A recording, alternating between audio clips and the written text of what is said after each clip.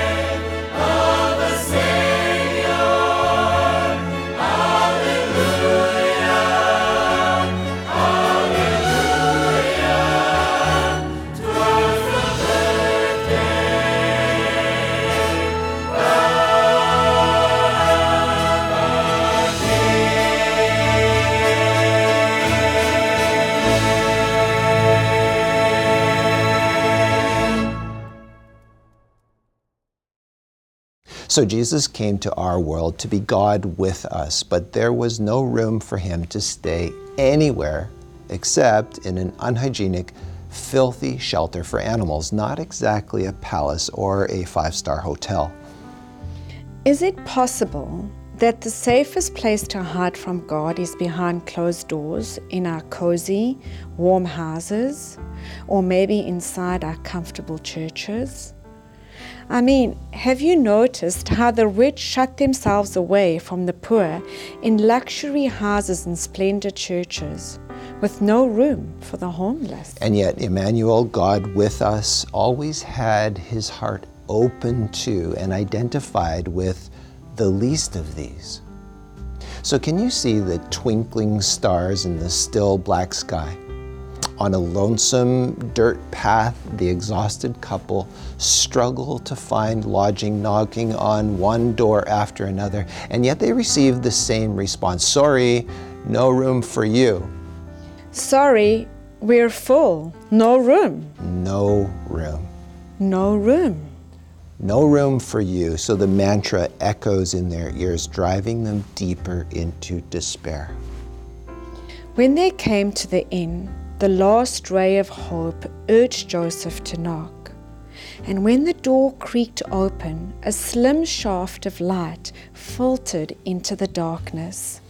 His voice, I imagine it's edged with desperation. Joseph, this weary traveler, pleaded for a room. And the rough response hit him like a cold wall of rejection. Sorry, sir, we have no room. Can you see his shoulders slumped under this added weight of sorrow? And he heads back into the shadows where the least of these live. The innkeeper's eyes silently followed the dragging steps, and the scene pierces his heart. At that moment, he remembers another option, although it's not very comfortable. We do have a stable in the back, the innkeeper says. Can you imagine Joseph's head swiveling around? And he responds, "Sir, I would be grateful for anything. You know, every deed of mercy makes music in heaven."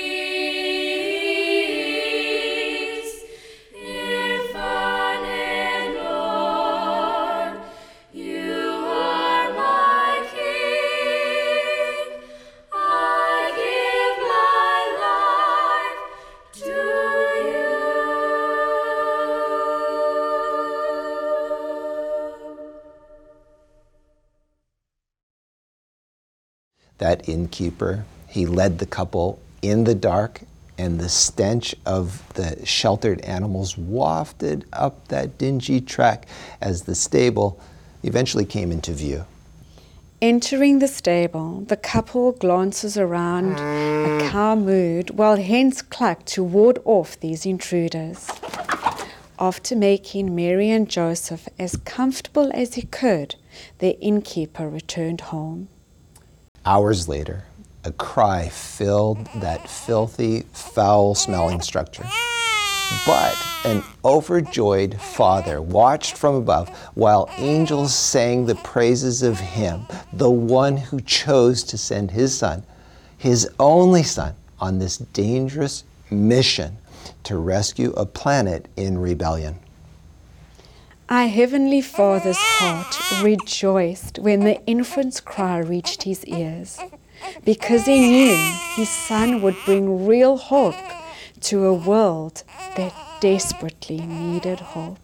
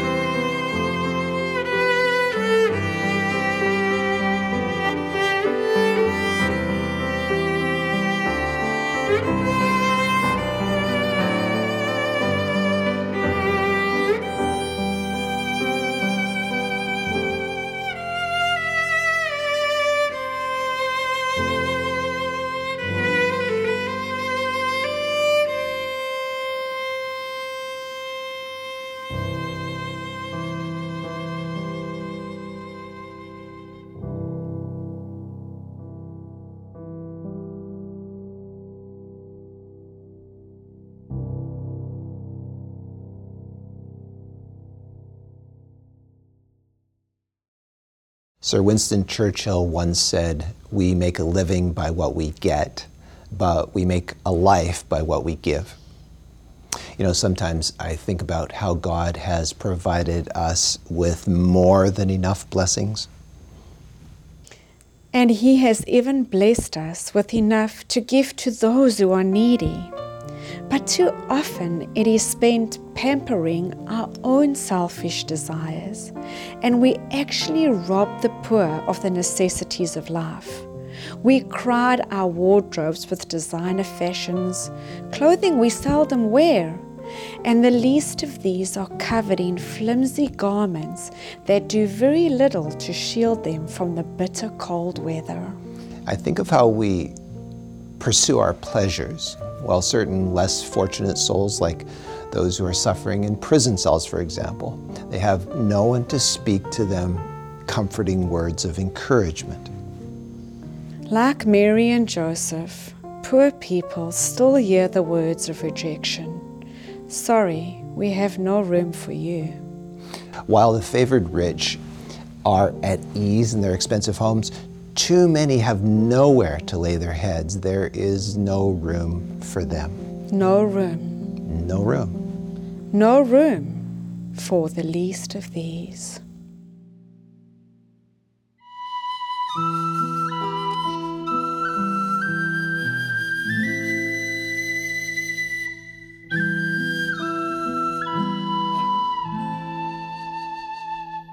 I wonder as I wander out under the sky, how Jesus the Savior had come for to die for poor ornery creatures like you and like I wonder as I wander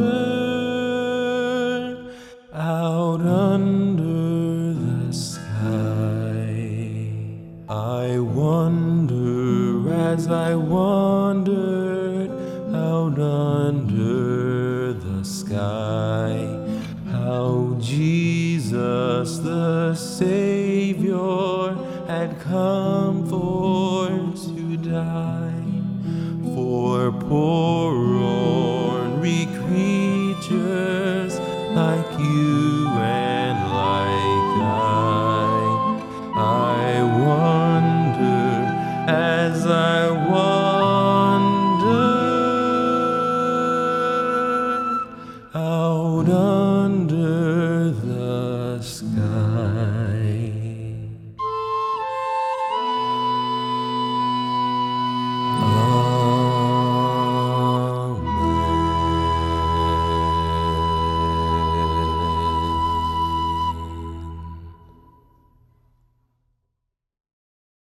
When the Son of Man shall come in his glory, and all the holy angels with him, then shall he sit upon the throne of his glory, and before him shall be gathered all the nations, and he shall separate them one from another.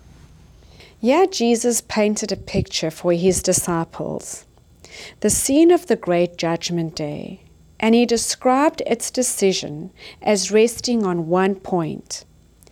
In the end, there will be only two classes, and their eternal destiny will be determined by what they have done or have neglected to do for him in the person of the poor and the suffering.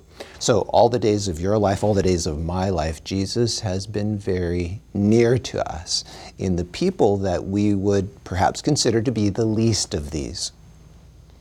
Did you turn toward him?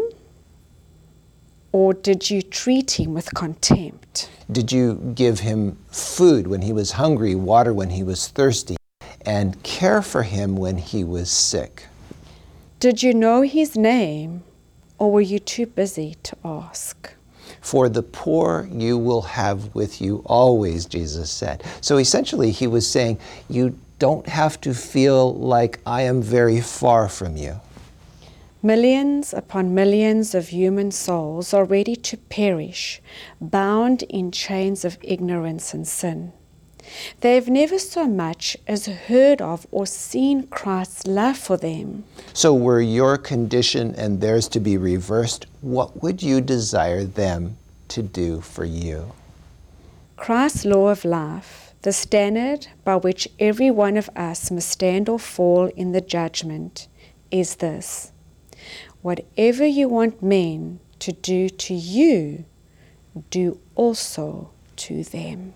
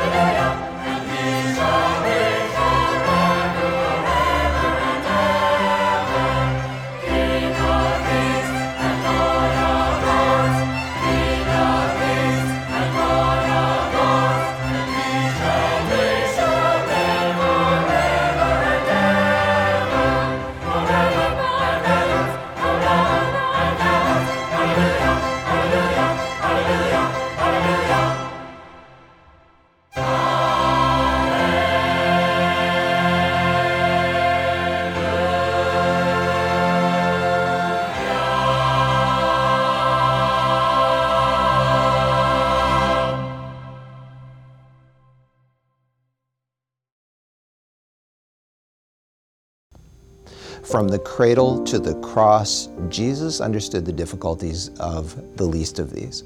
Although all things were created by him, as the Bible says, he did not feel himself superior to those he called the least of these.